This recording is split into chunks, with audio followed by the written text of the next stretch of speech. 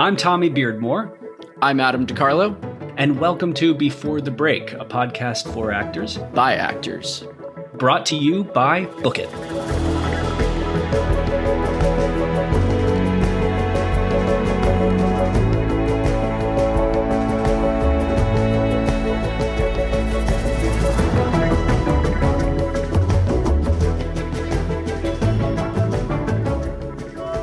Adam, how are you? I know you're really stressed right now. Adam just got a dog and he's about ready to take it down to the square and take him to the hanging man. He's covered in chocolate protein shake that I'll have to wash out later, but the joys of fatherhood. It's wonderful. I can see that you're smiling, Adam, but he's just know so you. Fucking cute. Oh, look at you. Look at him. He looks like Snoopy, but he's in trouble right now. Yeah, well, that's the same as Rory. I think they're made to be so beautiful and so handsome because when they fuck up all the time and they spill your protein shake or they spill over a giant thing of paint, you look at them and you say, well, I can't kill you. You're gorgeous. Not paint. That's not even close. That's not even close to the worst thing that he's done. That's just this week. Well, see, we've had him a few days, a little over a month, and to be honest, he really hasn't done anything that's pissed me off. Well, it's a hell of a lot better. It's a hell of a lot better than the first day where you called us crying, saying, "I need him gone. I don't know what to do." Oh my God, that was a really bad 48 hours. But we're in a better place, thank God. Well, listen, everybody, thank you for jumping into our therapy session today to listen to our therapy session and our show this week. We've got a great show. We had a great show this week. We sit down with an LA-based actor, got his start in Chicago, where he worked extensively with appearances on Shameless, Chicago Pete, Chicago Fire, Empire, and his recurring role on Showtime's The Chi. His work in theater includes Porchlight, The Goodman, Chicago Shakes, and many, many more. Please welcome the very hardworking, very successful, and very kind Jose Tony Garcia. Thanks for coming on the show. What's up, Tony? What's up, man? Fellas? Good. Now, thank you for Tony, joining I met us. you in Chicago 10 years ago. Thank you for being here. It's been a long time. Welcome to LA, though you've been here for a little bit of time. A little over a year now, yeah. Okay, yeah. So you went still at the new. Beginning of COVID, still very new because really LA hasn't been LA in since COVID began. No, not at all. LA, I keep telling people when they're like, "How's LA?" I'm like, "It looks great through the window. It's fantastic." You're like, I don't know. There's nothing to do. Yeah, we literally arrived May 1st, 2020. Was when we flew in. My God. In the thick of it. Oh yeah, it was back then. It was still, we were all still under the naive belief of, by August or September, right, we'll be back to normal. Couple of months, we'll be good by the time the kids go to school. Sure. It's so funny that first 4 months, I remember thinking and saying to everybody, God, could you imagine moving right now? That would be crazy. Oh, yeah. You're like, May 1st. LA. You're like, I'm Mr. Crazy. Well, we've been planning the trip for a year prior to that. And then, our lease in Chicago was up at the end of April. Our lease out here was going to start May 1st. And we were already in the thick of it all when March hit. And I think we sat down one day and we were like, okay, let's stop everything and figure this out. Should we hold off? Should we delay it? Should we not do this at all? What? But very quickly we were like, no, let's keep moving forward. Because again, back then it was this is only going to be a few months. We'll be all right. And once things go back to normal, I'd rather be in LA once things open back up instead of still here in Chicago because we, got cold feet or something. Right. Little did we know back then. Yeah. But yeah, came out. And and so it was let's start from the beginning. You began your tenure in Chicago. Obviously, like LA can be this end point, this culminating thing after you cut your teeth, you do what you need to do in the markets that you're in, and then LA sometimes is the end game, which was for me, and it sounds like it was for you. So at the beginning, we always like to ask Adam, started this conversation, when did the pain begin? So where were you? You grew up in the Midwest, correct? I grew up in Connecticut. I'm from Connecticut. Oh, that's right. Okay, yeah. Great. It says on our fucking prompt, Tommy, I wrote from New Haven, Connecticut. Gotcha. I grew up in Connecticut. I ended up in the Midwest because I ended up going to grad school in Indiana. And I went to Purdue. So you went to IU. What year was that? So I was down in Bloomington, and so you're in Indiana. Then the sort of natural progression after that is Chicago. Right? Though I had a professor in undergrad who would talk about Chicago all the time in terms of theater. Like he's like, if you're serious about theater and like you want to really go at it in theater, like go to Chicago.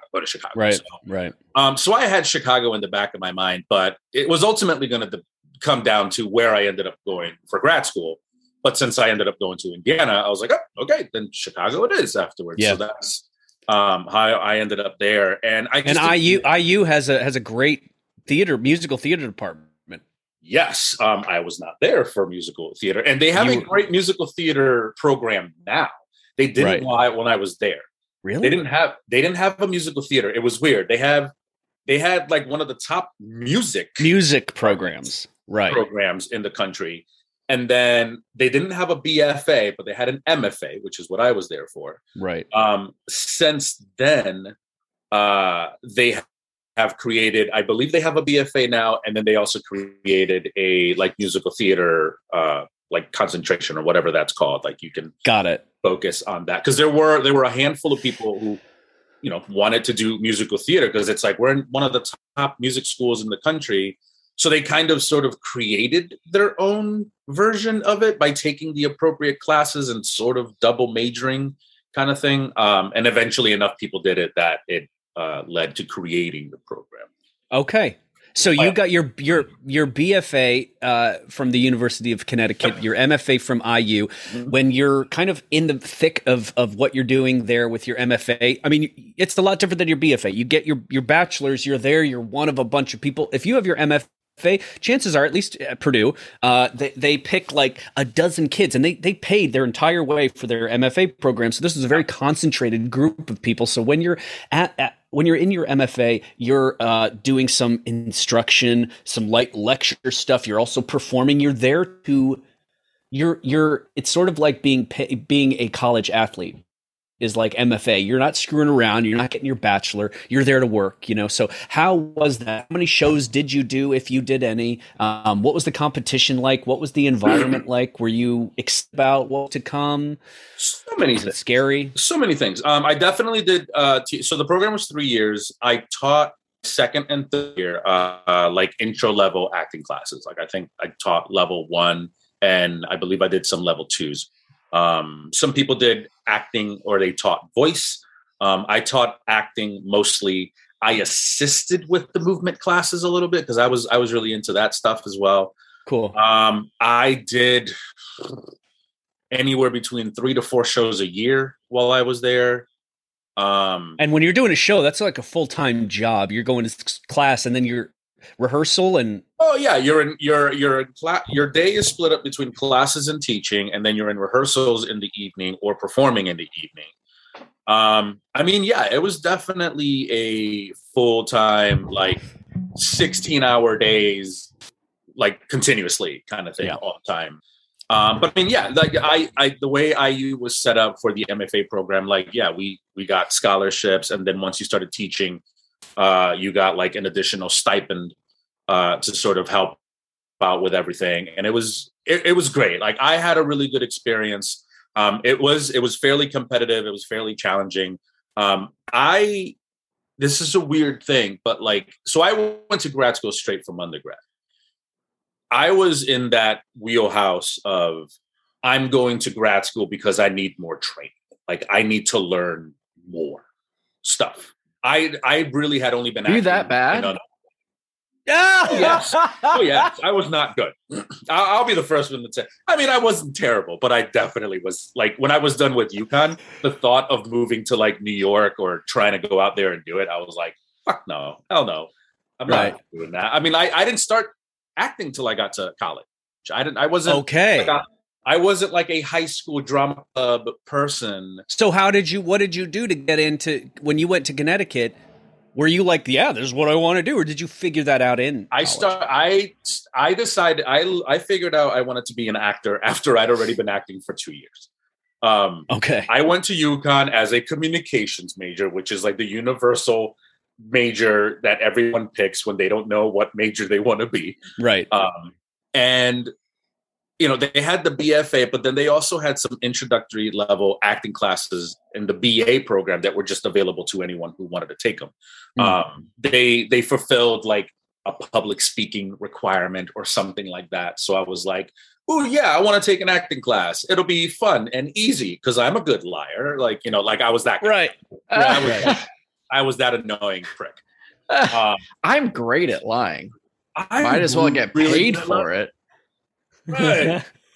You know, I love Jean-Claude Van Damme movies. So naturally, let's go study theater. Like, you know, he's ready. He's ready.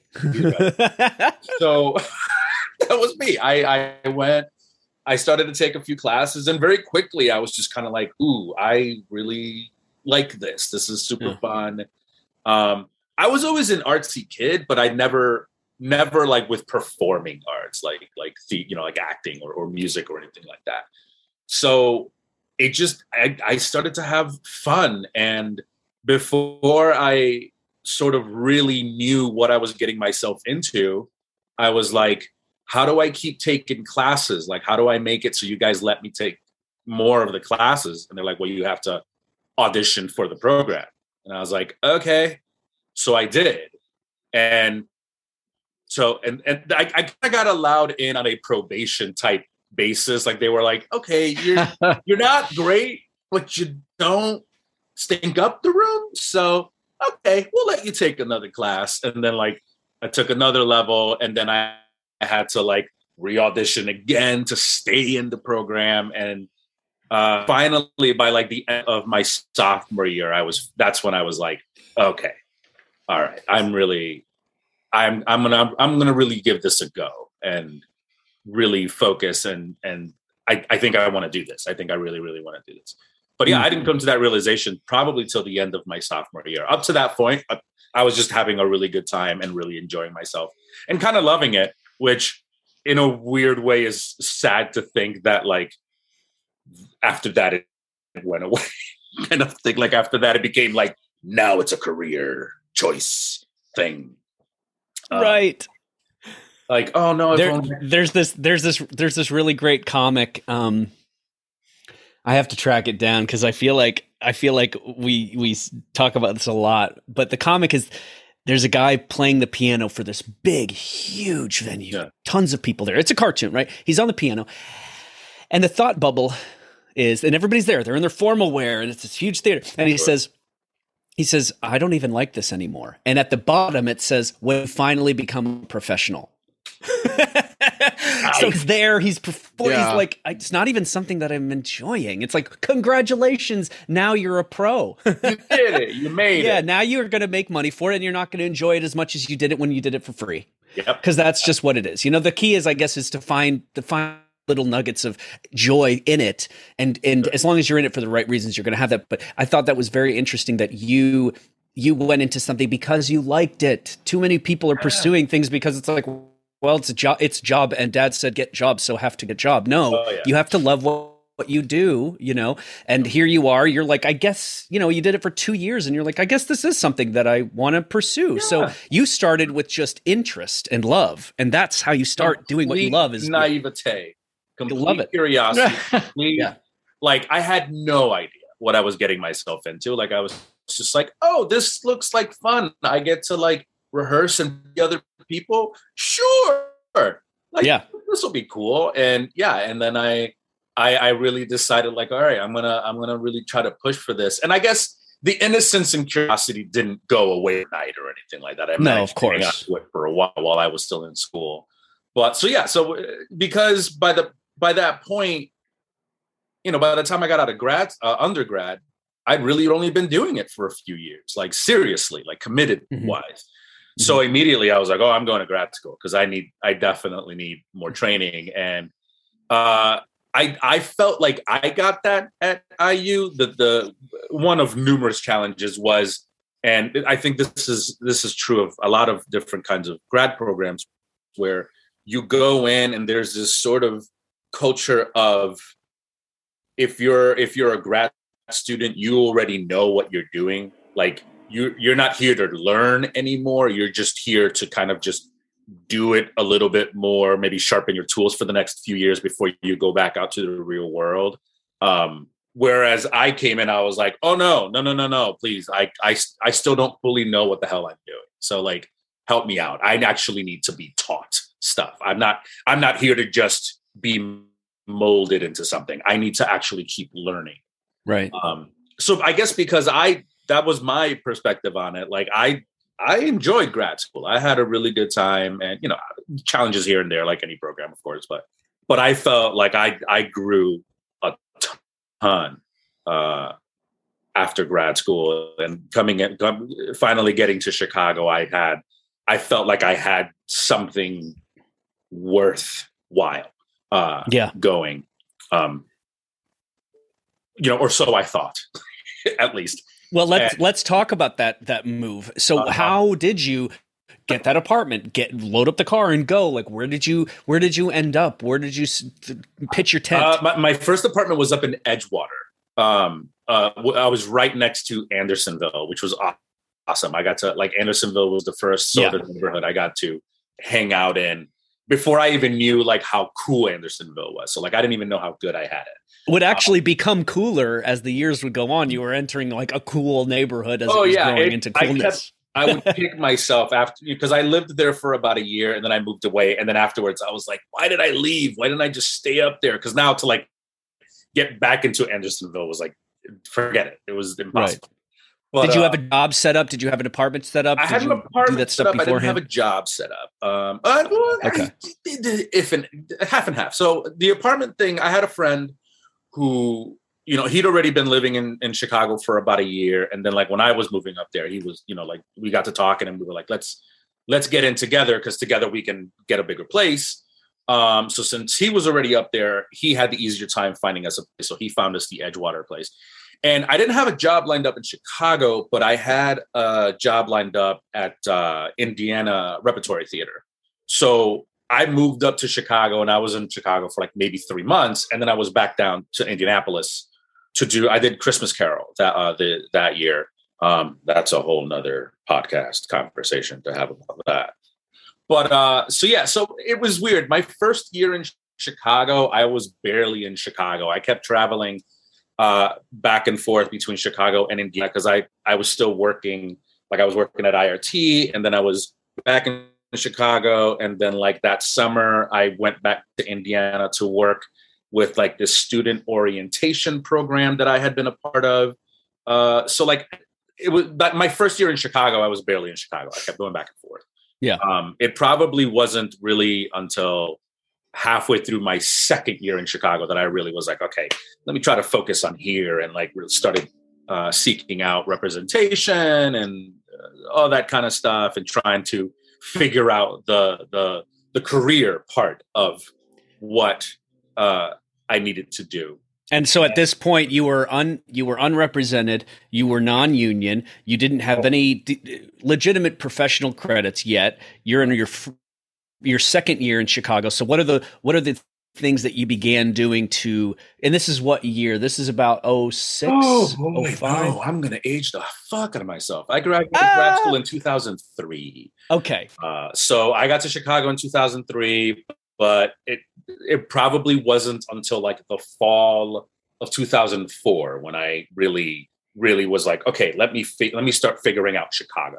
And okay. Tony, can I ask, did your MFA program get you ready for any of this going out into the world and becoming I see you laughing, and becoming a working actor? Like, did you guys have a showcase? Did they tell you about representation or unions or anything like that? Or were you figuring it out on your own? No, is the short answer. So my memory of this, because I was thinking about this, because I was like, they're going to ask me about Indiana, and I'm trying to remember. My memory of this is a little bit blurry, just because I just let it go. But I know for a while what they would do at the end of the year was they would invite a casting director from Chicago to come down and do like a 1 or 2 day sort of workshop. They called it a showcase, but it was literally the one person who would come down to work and allow you to perform for them. So I was like, that's not a fucking showcase. I believe at the time it was Jane Brody back in the day. And she would come down and do like a 2 day thing where she would talk about on camera stuff, auditioning, agents, casting directors, all that kind of stuff, the business side of things. My second year, she was supposed to come down and from what I remember correctly, so I'm going to be slightly vague, I apologize. I want to say like literally the week she was supposed to come down, something happened, something came up, and she ended up canceling. Like she wasn't able to come down. They'd been planning this for, months or whatever. So at the last minute, she bailed.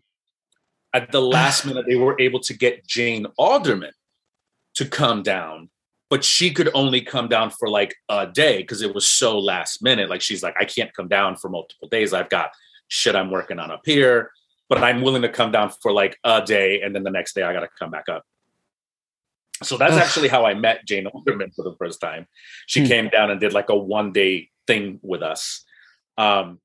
But so you guys were a little gypped on this experience. A little bit, yeah. And from that, I remember that was my second year. So for the third year people, the people who were graduating that year, they were pretty pissed off because they were like, what the fuck? Like, this is our outgoing thing.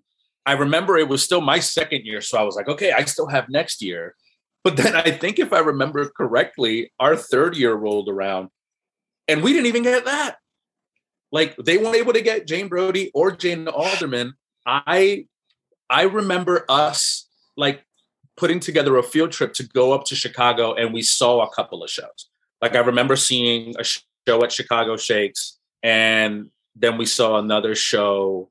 I don't even remember the name of the theater company, but they were doing Scapino, the farce, and we saw that, and I just remember thinking it was hilarious, and I was like, "This is freaking hysterical."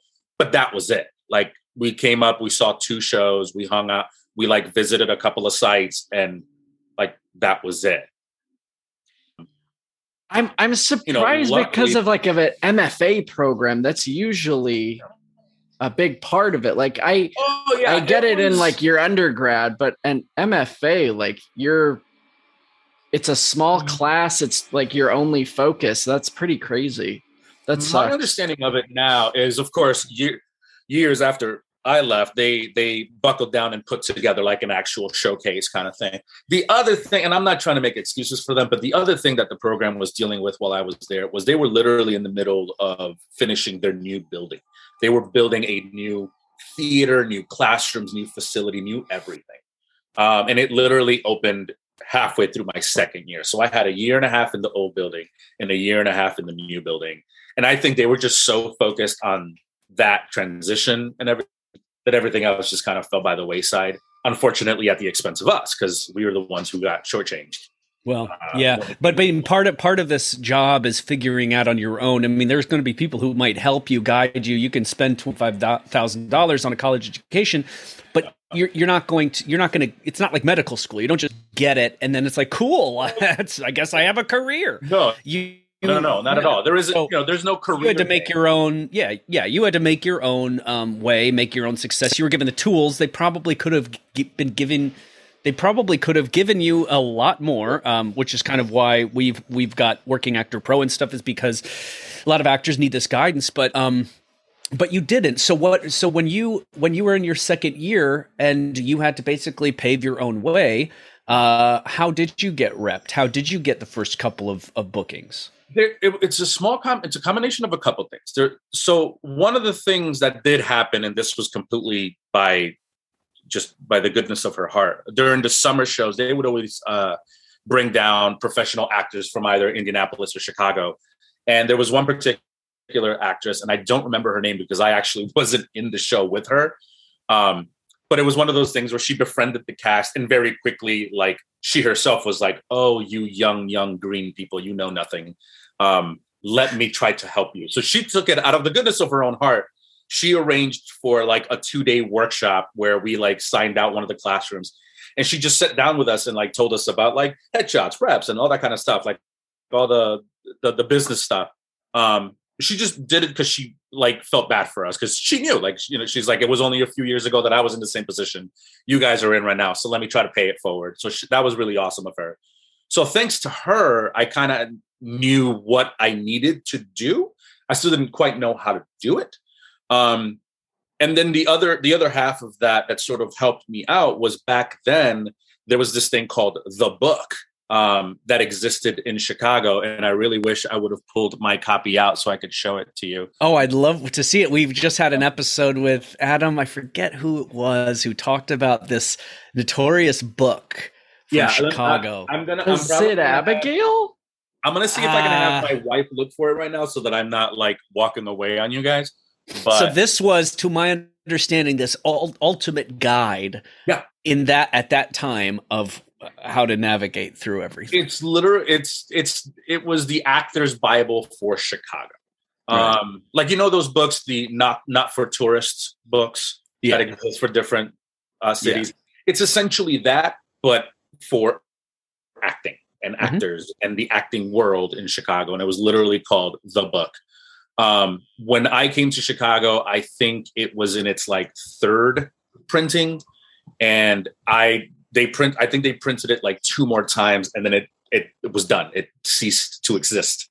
But this book was so helpful because it literally just had like a list of, because again, for all you young people listening, this was before the internet was the internet that we know today, where, you know, if you need information, you just look it up. No, that wasn't a thing back then the way that it is now. So there was this book that had a collection of all the agents, all the casting directors, all the headshot photographers in the city, all the different theaters, whether they were union, non-union, what that meant, what some of the contracts were worth. All this different information was all in this book. And yeah, I literally would walk around this thing as like my how-to guide in life.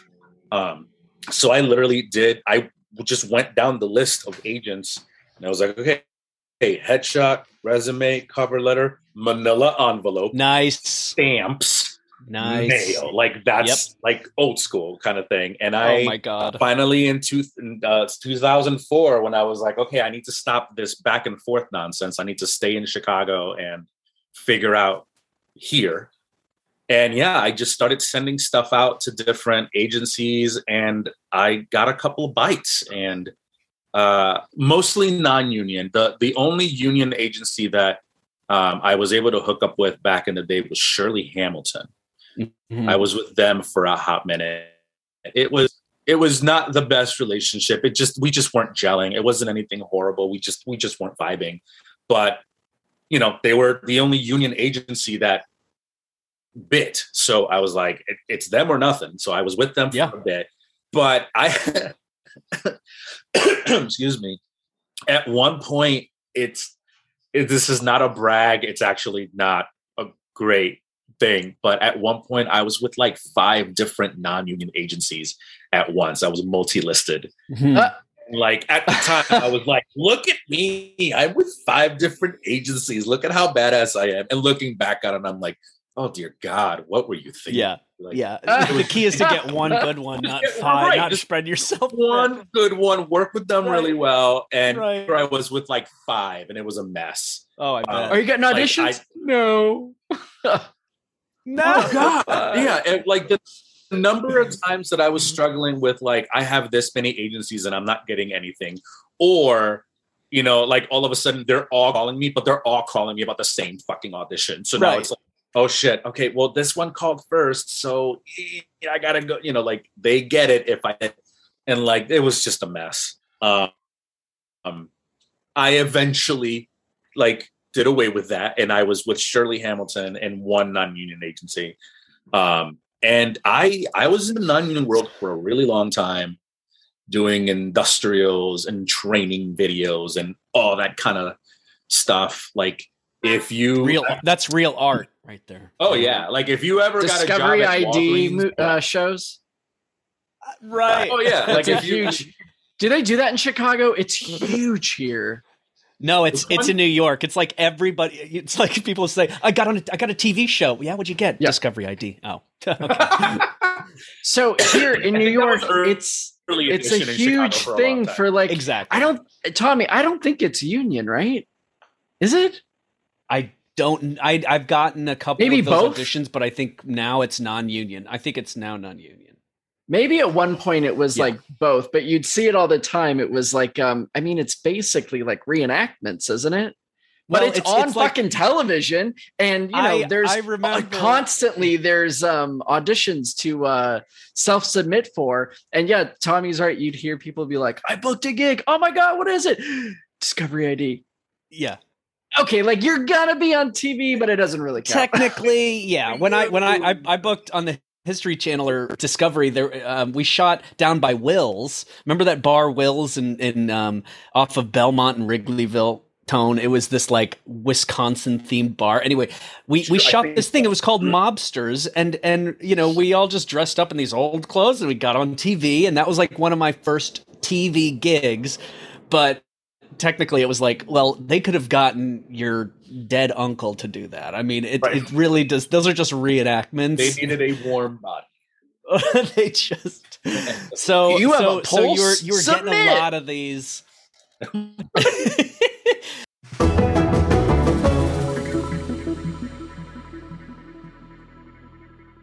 Actors, listen up. If you're having trouble finding a talent agent, or maybe the rep you have is just not cutting it, you need to check out Agent Genie. You'll get access to over 1,200 triple verified talent agents with active rosters in all major markets who are ready to sign you.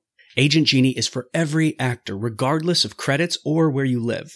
So all you have to do is download the mailer, write your 5-sentence email, sit back and let the Genie take care of the rest. In only 15 minutes, top agents will be looking at your materials, guaranteed. With their one-click mailer system, the Agent Genie submits to all agents in your desired market instantly, with personally addressed introductions and a built-in tracking report so you know who opened, who clicked, and who is interested in you. Take your acting career to the next level today with Agent Genie. Use the promo code WISH10 for $10 off your purchase. Visit bookitnyc.com to get started today and see why Book It is the #1 resource for all working actors.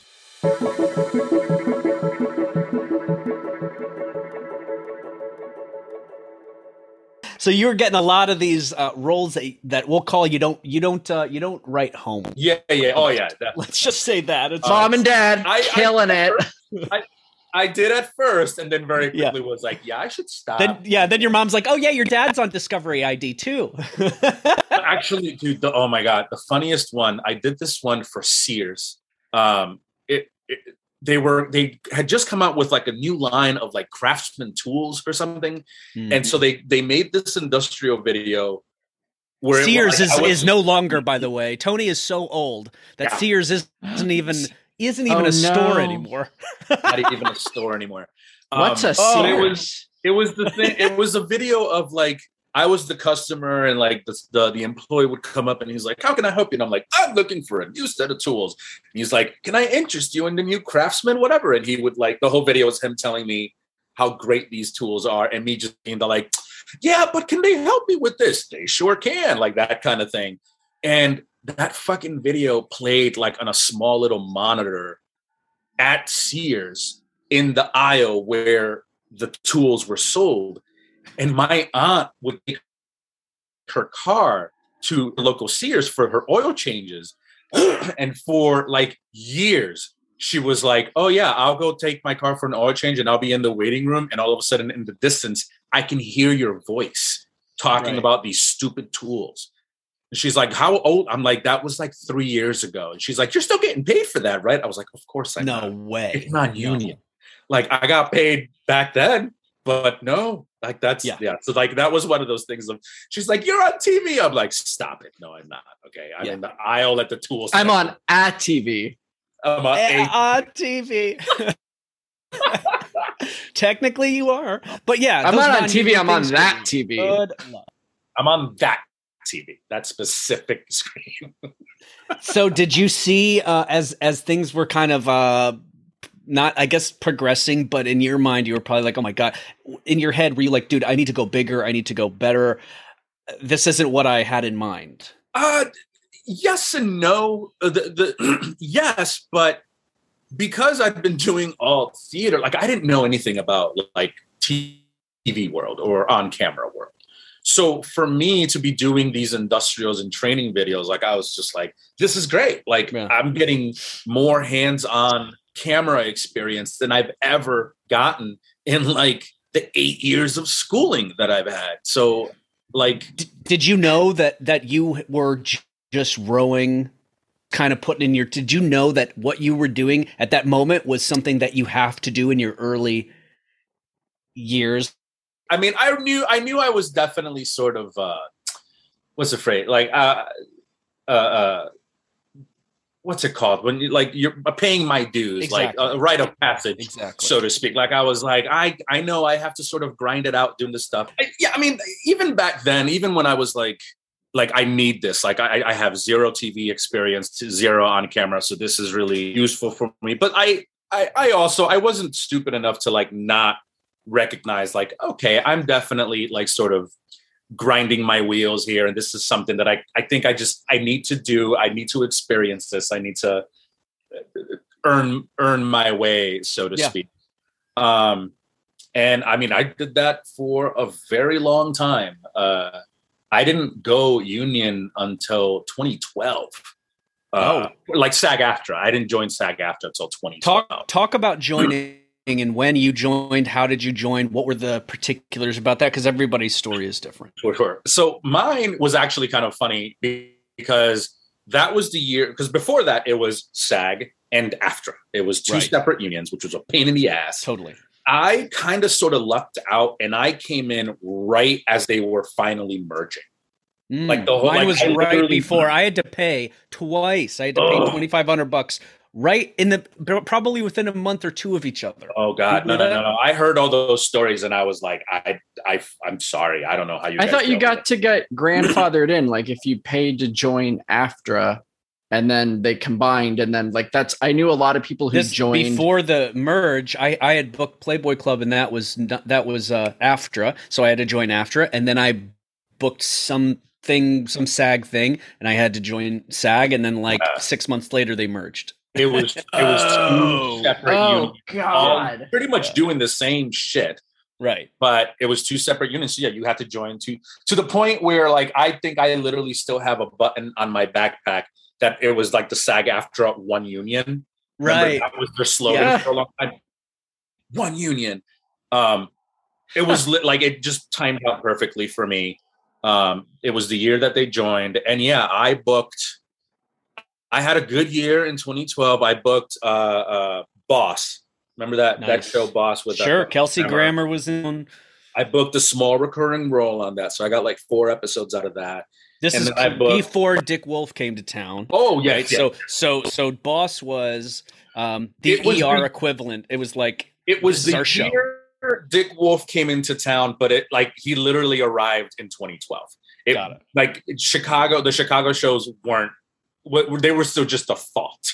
Like they like in everyone's imagination. So I booked a thing on Boss, and then I booked an episode of Mob Doctor. And then finally, I booked an episode of Chicago Fire. By that point, they had started that. And it was, that was my third one. So I kept being like, do I have to join? Do I have, but I kept calling them and they were like, nope, you're good. You still got 30 more days, 30 more days, 30 more days. I genuinely think it was just because I kept falling in between the cracks because they were in the process of merging. And then finally, that December at the end of that year, I booked a commercial. And finally, they called me and they're like, you need to join before you even show up to set, kind of thing. Gotcha. Or it could be a problem. So I was like, and is this when you were with Panessa at this point? I was, yes. Yeah. I joined Panessa in 2011. I left Chicago in 2008 and then came back in 2011. And when I came back, Houston, Texas. It was not for work, not for nothing. My, at the time, girlfriend, now my wife, we had been together for a few years at that point, and we decided we wanted to change a pace. She had family down in Texas, so we were like, let's go down there for like a year and like figure out where we want to go after that. And 1 year turned into 3, and we were there, and we were like, we gotta get out of here. We gotta go. So you had all this momentum, and then you went to Texas for 3 years. Well, no. So all those bookings happened when I came back to Chicago. Oh, sorry. Gotcha. From 2003 to 2008, those first 5 years, I did a bit of theater. I was mostly theater. I booked one TV thing, Prison Break, back then. I booked big show, the multi-season show. I booked an episode of that. That sort of changed my world perspective, and suddenly I was like, oh, I want to do this. Like, I want to do TV drama, like episodic. Yeah. Let's go. How do I do more of this? And then I proceeded to never do TV again for like another 6 years. 3 of which I was in Houston, but still, it was 6 years before I booked my next like actual episodic TV thing. And how did you get signed with Panessa when you came back from Houston? I came back to Chicago, and there was a small casting group called Two Birds Casting. Do you ever remember them? Erica Sartini from The Good Men, all them. They put together like this sort of open call for a bunch of local non-union theaters, and because I was back in town, I was like, I gotta do the grind again. Here I go again. So I signed up, did the audition, and Erica Sartini, God bless her, she took a liking to me, and she was just like, who are you? Like, where have you? She's like, you have a nice resume. Where have you been? I was like, I've been fucking Houston for 3 years. That's where I've been. I just got back. Right. And off the grid. She was like, so are you back now? Are you here? Do you have representation? Do you have this? And I was like, I had gotten back together with my non-union agent because I had a really good relationship with them. So I called them up and they took me back, no problem.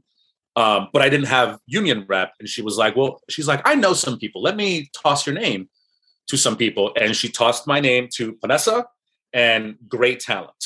Mm-hmm. I never got a chance to meet with Gray, but I was nervous about them because they were like automatic exclusive. Like, if you sign with us, you got to be exclusive and dump everyone else. And I was like, oh, but we don't know each other. Like, why would I go exclusive? And I have 7 non-union managers. So right. And 2 who are Panessa, really interested.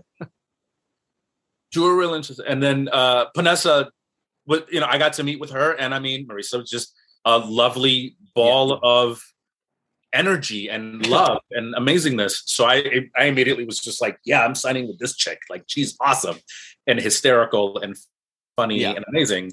And so I was with her for about 7 years. So yeah, she got me back out there auditioning for stuff. And it took about a year, but then that's when I had a really good 2012 with Boss, Mob Doctor, Chicago Fire, that commercial. And by the end of the year, I joined the union. You were killing it. I remember. I mean, this is when you came onto my radar when I got in 09 and 10, signed with Marisa right when she opened her doors. And I saw all these bookings from you because, they'll post, and it's a small town. So I was, seeing the stuff that you were doing, and obviously you were on this incredible track. So signing with her was a really, really great thing. And it was wonderful for me. She was small, boutique, sweet, real. And most importantly, she had connections into Claire Simon, P&R, and all these houses. She was really close with all of them. So they were really open to receive. Like, if she said, I have a new talent, they were like, yep, send them this way. Like they were, they would instantly be willing to see people that they've never seen before because, based on her recommendation. That's amazing. Based on her. So and with that momentum, then to have somebody in your corner like that's so great. Yeah. Well, and we know the ups and downs, so you can't have a 2012 every year. What were those years? What were those years like? What were those times like that were the most stressful, that were the darkest, and how did you get through them? Oh boy. So I definitely had some. I mean, the ebb and flow, the roller coaster ride. My 2014 and 15 were the years that kind of broke me and pushed me to like I don't know if I want to do this anymore. I think I may be done. I think I may be interested in trying to figure out something else, which was like, obviously, generally speaking, that's a big deal for any actor to think of. But like, big time, especially when you that's all you've known, like your entire life, like since I was 17 and took that first acting class, and I was like, I think I'm gonna do this. Like, that's all I'd known. And then I was one of those actors who, to each his own, but in my opinion, looking back on it, it was a big mistake on my part. But I was one of those actors where like my entire life revolved around my being an actor. Like it was the center of my universe. I did nothing else. I had no hobbies. I had no outside interests. I wouldn't allow myself to do other things because my whole mentality was I need to be fully committed and focused in my journey of trying to be a successful actor. And anything else is just going to get in my way or distract me and keep me from achieving my goal. And looking back, why do you think that? Why do you think that was not a favorable thing? Oh God, how do I even? The pressures of being an actor, like with the rejection and all that kind of stuff. All that stuff is challenging enough as it is. When you suddenly inject into that, like your lifeline now sort of being connected to your success or failure rate, like that's just not healthy. It's just not right. You know what I mean? Like it's already bad enough, like walking into an audition being like, I really need to book this job. I really need to book this job versus, oh my God, I really need to book this validating, life-affirming thing. And that's what it was for me. That's what I turned it into by making it my be-all, end-all.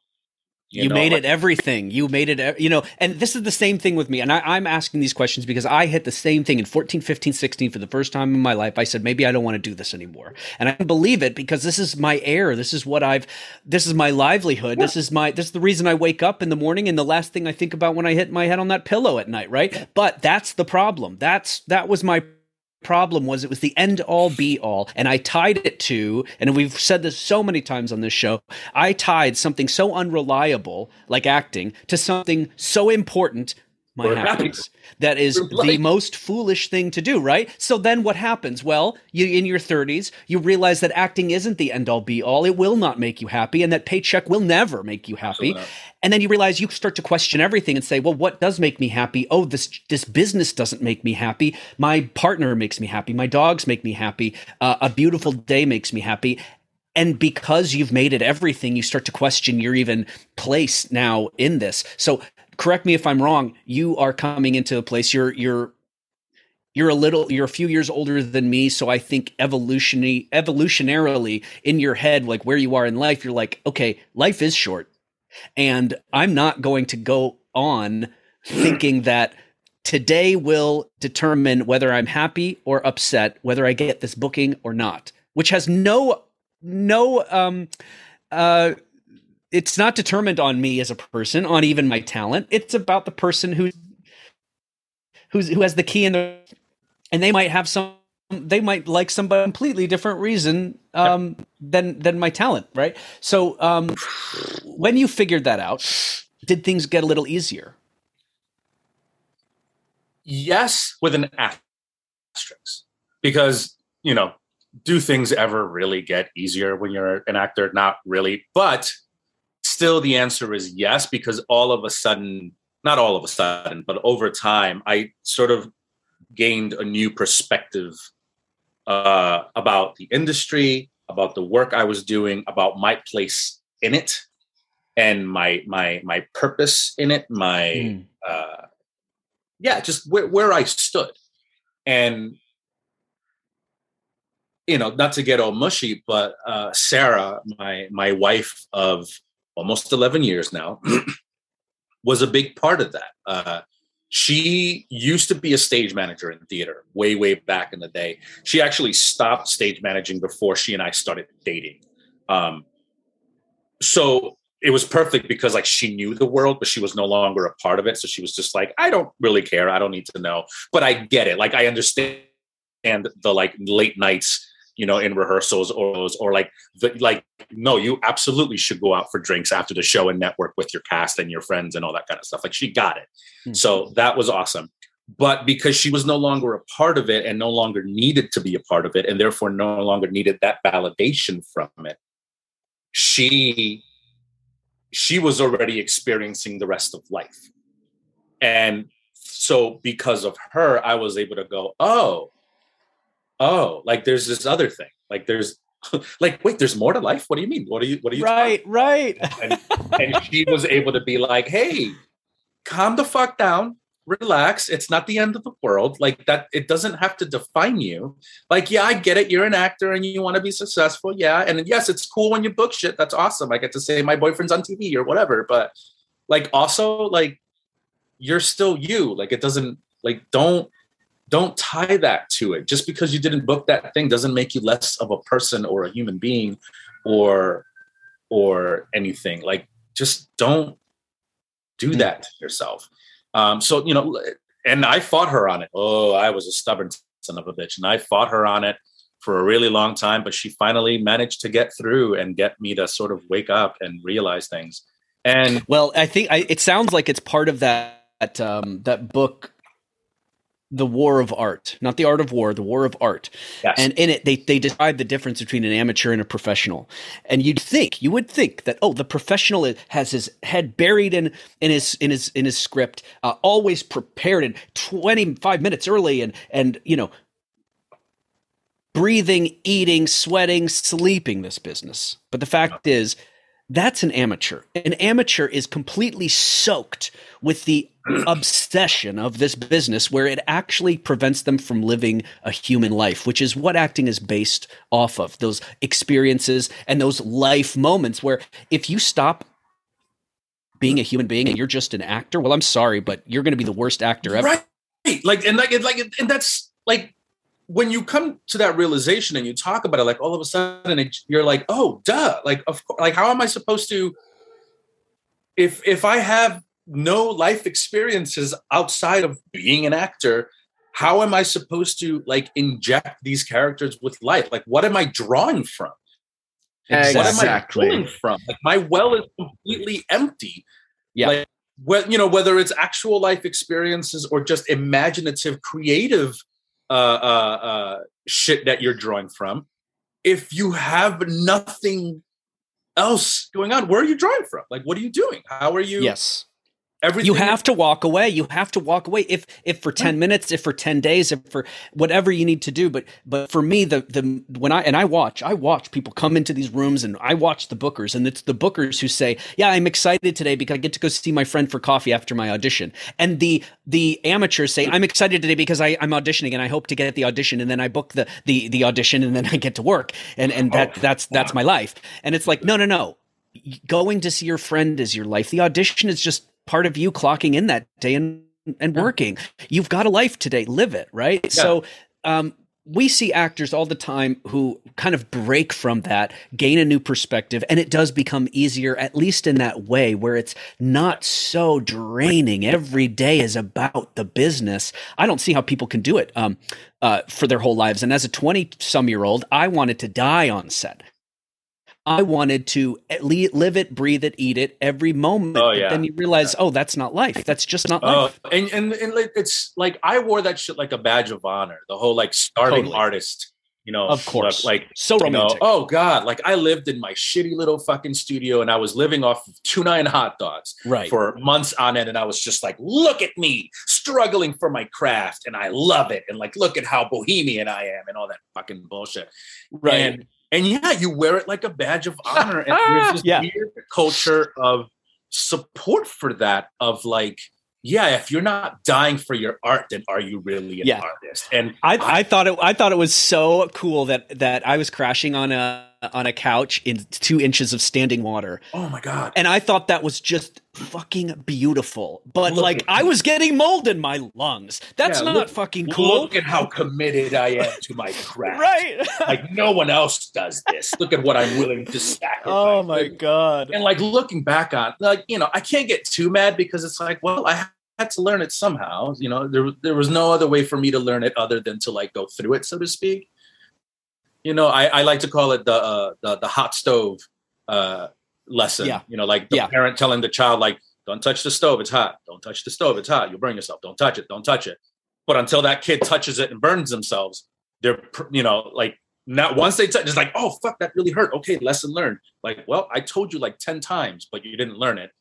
But once you touched it, you learned it. Yeah. But you also had to be obsessed with it in the first however many years in order to get you through the 3 jobs a day that you had, the 4 auditions that week. Like, you had to be obsessed. I don't know how you were with a significant other, because even I was alone and I could barely have the time to just do all that stuff. But you have to be young, full of energy, had that rookie kind of perspective in order to get through that stuff. So maybe we just had to be obsessed with it in order to get through that. You almost have to be like naive and ignorant to what you are putting yourself through in order to go through it. Because if you had any actual perspective of what you were actually doing, you would immediately stop what you're doing and like not go through it anymore.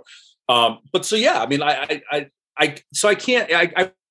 won't call it regrets, because it's like, no, I had to go through that. I had to learn that lesson. I had to learn. Of course, it's in hindsight. All of this is in hindsight. Of course. You know, when you're living it, there's no other choice. There's no like, oh, well, on the other side of this, I'm going to see. You haven't gotten to that point yet. So it's just like, this is what I have to do for what I want to do. And, you know, you just keep clocking it every day. And then you get a little older and you live a little more life and you're like, oh my God, you know. Oh, yeah. Why did I? Oh, okay. It's but when you're young and hungry and you have that energy, it's just like, it doesn't seem so odd, because this industry is so fucking hard.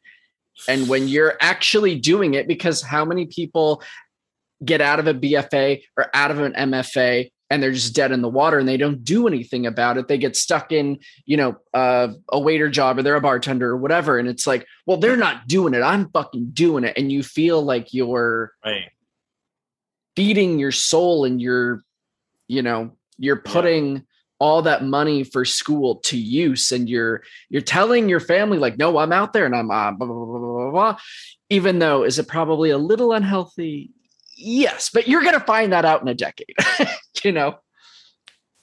Fine. Well, and there's a reason why. I mean, those actors can only do this. I mean, normal people who think logically, reasonably, they're not going to think, oh yeah, I'll do this for 10 years and hope for the best and just be really poor and like ruin my, you know, life, possibly, who knows? Like, only actors say, you know what, it's going to be worth it. And we had to come to a point where like, you know what, if I'm 60, which is in just a couple of years, and I think, you know what, this was all worth it. I didn't get to that, whatever I was at the beginning, that end goal, franchise, like lead or whatever, in some, like the stuff that I don't care about right now. But if I got to that point where through my career, I booked some stuff, I had some fun, and I don't have to think, I wonder what would have happened, or the what ifs or the could haves or the what ifs. If I just attempted it, that's worth it for me. Yes. I swear to God, it's just, that's worth it. And if I book, then that's awesome. Then that's great. And you know what? It's already been a success because we've booked, and you've had a great success. You've, like anybody, you've missed out that have been given to you, and you still wake up. You know, we didn't touch a lot on the theater stuff, but I'm sure, like, being in Chicago, doing theater, like real good theater, like the Goodman, like Porchlight, a lot of Shakespeare stuff that you've done, I'm sure that really kind of built you up. Theater has a way of really like polishing you up. Is that what happened with you? Yeah, it does. Like you were just saying like 2 minutes ago, the whole like I forget how you said it, but like people who think logically would never be able to do this kind of thing. Like the degree of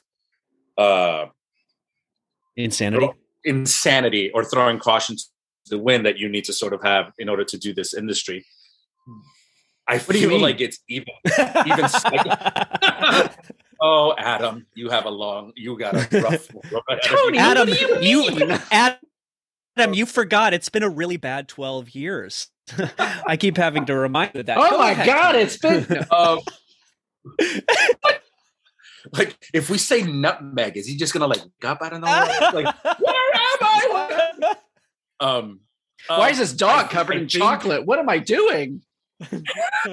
Where am I? Who's dogs? I think to be like a theater actor for any kind of extended period of time takes slightly more level of insanity, almost. Yep. Dare I say it? But yeah, like, it kind of builds a type of thick skin that can only be built through doing theater. Because the amount of like work, blood, sweat, and tears and hours, holy shit, the amount of hours. You think working hours is crazy? Working theater hours is a different kind of beast as well.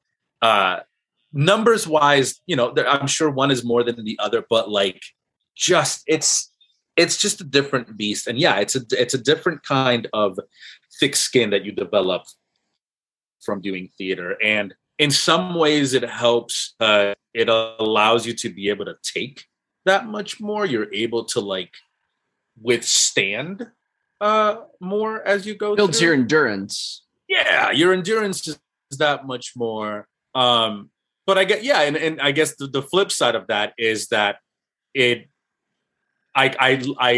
allowed myself to be in the shit longer because I thought I could handle it, or that I should handle it, that I needed to handle it. Like this was like, no, this is what it is. This is what I've chosen, and I just have to stick with it. And the thought of like changing my mind at any point is just like, oh no, you don't change your mind. You're in it now. Like this is for life. Like no. And I think when I got to that point of like, oh wait, no, I can change my mind. I can choose something else. While it was terrifying and scary, at the same time, like, yes, like all of a sudden it was like, oh, that's what fresh air in my lungs feels like. Oh, what is that? Like breathing and my shoulders move. Oh, what is going on? What is this freedom?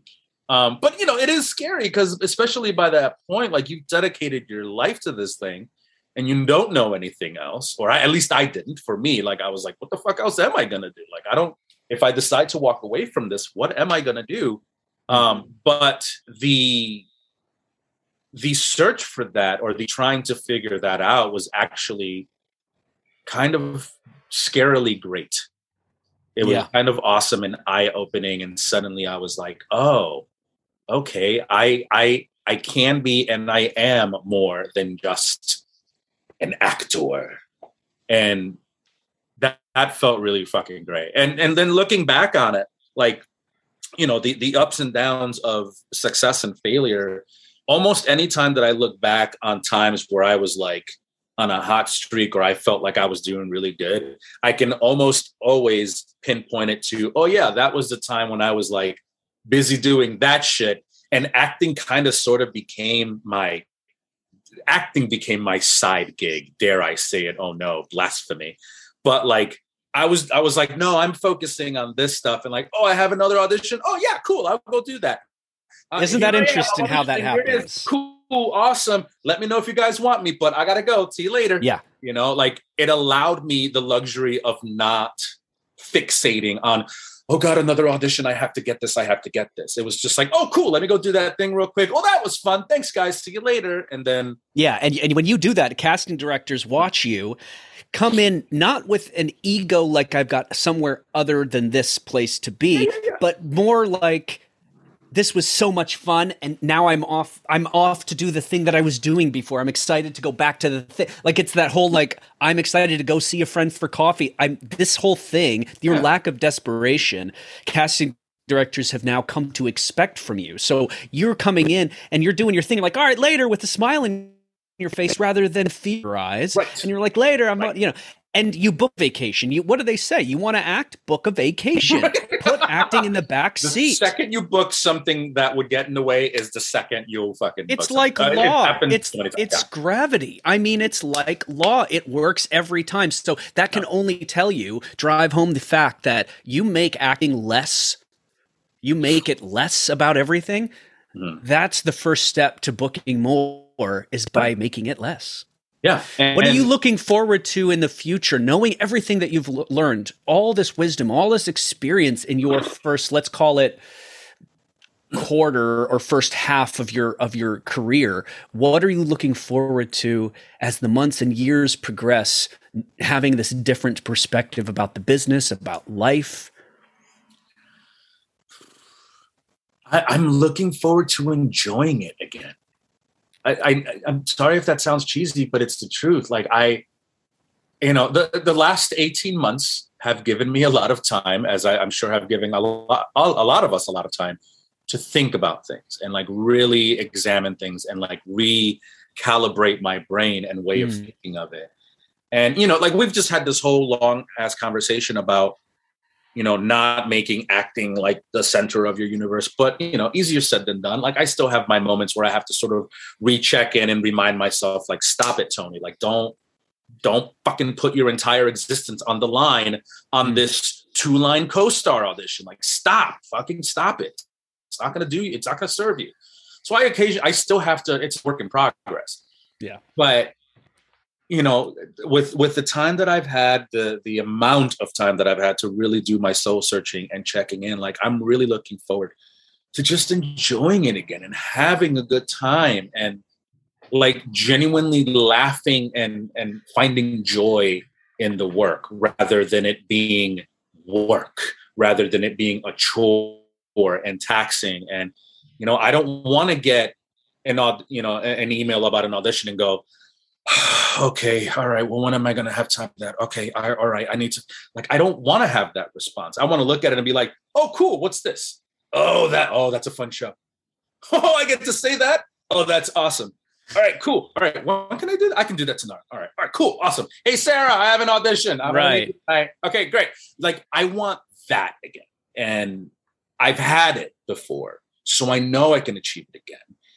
But I have to just continually remind myself that just because I had it doesn't mean it stays. Like, I have to hang on to that. This business has a very, very shade of taking that away from you very quickly if you're not paying attention. If you I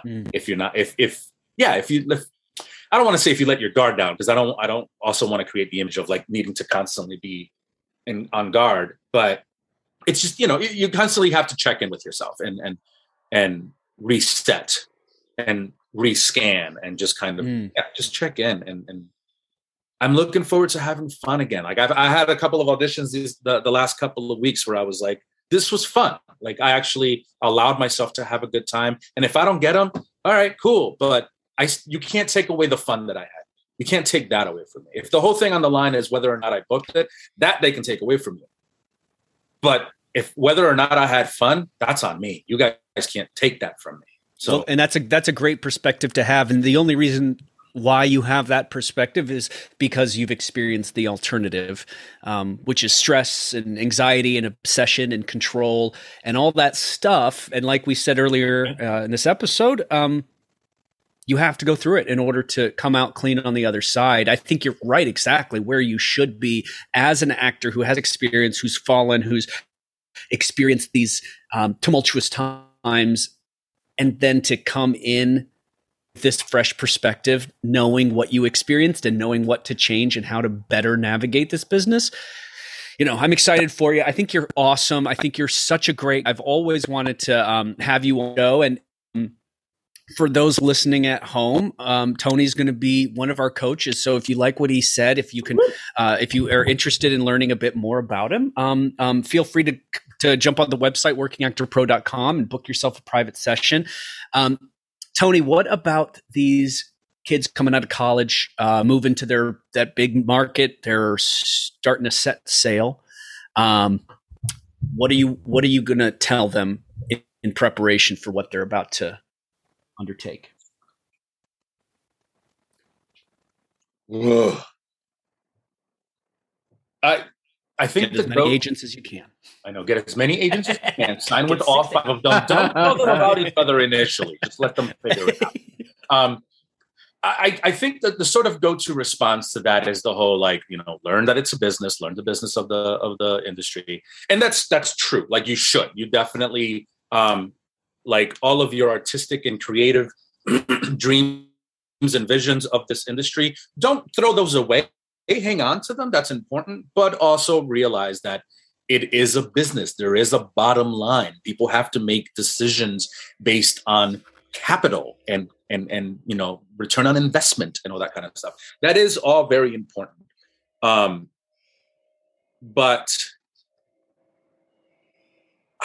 I feel like I want to give them something more than just that. What about the journey and looking at it from, because I'm going back to you in college, them needing to put you on a probation period because you're not good, because they said you're not good yet. Like, and then here you are, you're booking 4 different projects in 2012. We're talking 12 years later, you have a multi-booking year, right? How many of us walk in and aren't good enough, but we're like, okay, I guess that's it then. See you later. Or patience and perseverance. Yep. That's my t-shirt. Patience and perseverance. It is the name of the game. Because here's the thing, like, skill, talent, all your resume, your reel, all of those things, arguably you can like get those things and improve upon them and learn them and make them better and strengthen them. Like, but patience and perseverance is not anything that you can necessarily like learn more of. Like, it's just patience and perseverance. It's being willing to wait and being willing to keep going. Like, that's it. There's no more learning of that. Like, once you know what that is, like, you know what I mean? So you just kind of have to keep cycling that for yourself. Like, I have to remain patient and I have to maintain perseverance. And that's easier said than done. But I think especially for like young and eager right out of that conservatory program, like I just played Hamlet, in last year's production. Like like the world better be ready for me. Here I come. Awesome. Congratulations on Hamlet. I'm sure you were fucking brilliant. I'm sure your university newspaper critics loved you. Calm down. Take a breath. You are now about to go from competing against maybe 30 other people in your department for the role of Hamlet to about 30,000 in whatever market you decide to go into. I'm not saying that to knock you. I'm not saying that to like take away from your abilities and skills. I'm telling you that to give you perspective. It's a very different world, not necessarily one that college prepares you for. You are skilled. Don't lose that. The skills and abilities that you have are yours, and that's wonderful. Don't lose them. Just realize that you're entering a very different world where it's not just based on like how good of a Hamlet you were. It's based on so many other things that you don't have any control over. That you have zero control over. Because we loved Tommy's Hamlet last summer. Who didn't? But he's a redhead, and our other actor is already a redhead. We can't have 2 redheads in the same show. That just doesn't happen. That's not a thing. It's too much. That's too much ginger. The world's not ready, Or, he looks like my ex-boyfriend. No, that's not going to fly. It's not going to work. Oh, wait, he's taller than our lead. Yeah, that's not going to work. Right. There are so many things that are just completely out of your control, and they will remain so. And you have to figure out a way to be okay in spite of that. Jose Tony Garcia, thank you. Thank you so much for being here. Thanks for giving us your experience, your wisdom. There's so much more. We'd love to have you back, and I'm excited for you to start coaching with Book It and Working Actor Pro. There's so many students who are going to learn a lot from you. Where can people find you, Tone? Mostly Instagram. I am on Facebook, but I'm barely there, so don't. And if you message me there, I won't respond for a very long time. But I'm mostly Instagram. I am there at Jose Tony Garcia. And then also, if I may, I am at The Practical Actor. If I can cross promote with Working Actor Pro for a second. Yes, you can. Yeah, I created that account that's where I do coaching. I share tidbits of information. I kind of just do it for fun there. It's not like a career or anything, but coaching is something I enjoy doing quite a bit. I teach every once in a while. I got a couple of different people in the industry who I do workshops with from time to time, and it's always fantastic and super fulfilling. And it's as helpful for me as it is for the people attending the workshops. I think Robin in your podcast was talking about it, how like teaching has made her a better actor, because it's like she has to practice what she preaches, and like the stuff that she's telling her students to be doing, all of a sudden she turns around and she's like, oh, I should be doing the same things. Like, why am I just telling them to do it? I should be doing that too. And it's true. It's so true. It's as helpful for me as it is for others. But yeah, at Jose Tony Garcia is my personal account, or at The Practical Actor, both on Instagram. Wonderful. I am there often. Pleasure to meet you, man. Cool. Yeah, thank you. Thank you so much for coming on. Absolutely. Thank you guys. I appreciate it immensely. And yeah, let's do this. Love it. We'll talk to you soon. Come back again, will you? Absolutely. Thank you for joining us. Bye, Tone. Thank you, Adam. Thank you, Tommy. See you later. What a great guy. Just so much realistic knowledge and outlook about all of this that I think people who are listening need to hear. If I heard this episode in 2009, like, I think everything would have changed. My last 10 years would have been completely different. Like, I was so obsessed about this business, and it's nice to be here. And, Adam, you and I, we'll text each other, got an audition, or like, we're excited about something. That's okay. It's totally cool to be so excited about it. But in terms of like you being a human being, I think it's so important to like throw acting on the back burner when you're not acting, so that you can just feel like a human being, so that when you are acting, you've got things to go off of. I mean, it sounds pretty elementary, but I think that we all do it wrong in the first 10 years. We just become so obsessed about it, right?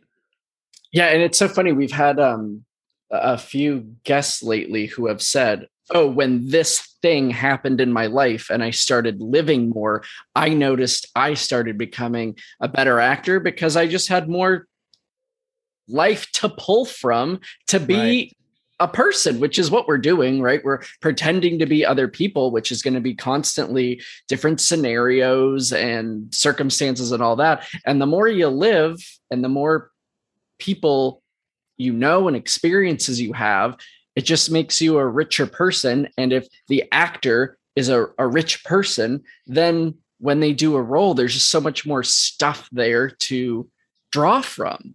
And we've had so many guests lately who have like, oh yeah, when I stopped obsessing and I lived a little bit more, I noticed things kind of changed. It's incredible. I mean, it beats the hell out of being in the thick of it, like spending all your time auditing, beefing up this or that, changing up the website, doing this, and you have like a desert. You're pulling emotion from an absolute desolate place because you're just overworked. You haven't taken a vacation in years because you're afraid of being away from whatever market you're in. You can't stop putting down your phone. The minute that you stop doing that and you just start going on vacation, doing something else, meeting new people, going out, you start to just act better. Like you said, you're pulling emotion from emotional. You need little places. reset buttons. Yeah, big time. Or even, big like the summer before COVID, when I was working on Lost and Found and producing a movie, and like it was just all day, every day for weeks on end producing a movie for the first time ever. And I was like, oh, I haven't even thought about when was the last audition I had? And I like went through my calendar. I was like, holy shit, I actually like in a little bit of a dry spell, but I haven't even noticed because Amazing. I'm focusing on this project, which will be, something that I'm in with my friends, and I'm directing and I'm writing and I'm producing and I'm going to be in it. I haven't even fucking thought about the fact that it's been a month or two since I've had an audition because my brain was preoccupied and I was working on something, and it just, it's funny how you live a little and you go, oh yeah, that's fine. Exactly. And it's when I'm like, right. I should probably email then I get an audition and I never have to send the email. And it's like, but you got to just keep living and, keep your brain occupied, or else there's after a way a few years, you're going to go fucking crazy. There's a way to go about this business. It might not be like any other job where you have a structured thing on how to but there is actually a structure of kind of employing these things that we learned over 10, 15 years, in order to have a better success rate and for you to be a little happier. Yeah. One happier actor at a time. Tommy, take us home. Yes, sir. Well, thank you everybody for listening to this episode with Jose Tony Garcia. You can find out more about becoming a working actor and Before the Break at workingactorpro.com. You can follow us on Instagram at Before the Break Pod and Working Actor Pro. Check out Adam's stuff at adamdecarlo.com. Follow him at that Adam DeCarlo, and check out Tommy's stuff. That's me at TommyBeardmore.com. Follow me at Tommy Beyond. All righty, everybody. We will see you next week on another episode of Before the Break. Thank you for listening. And don't forget to subscribe, write a review, rating, all that good stuff. All right. See you next time. Bye, everybody, for listening. Bye.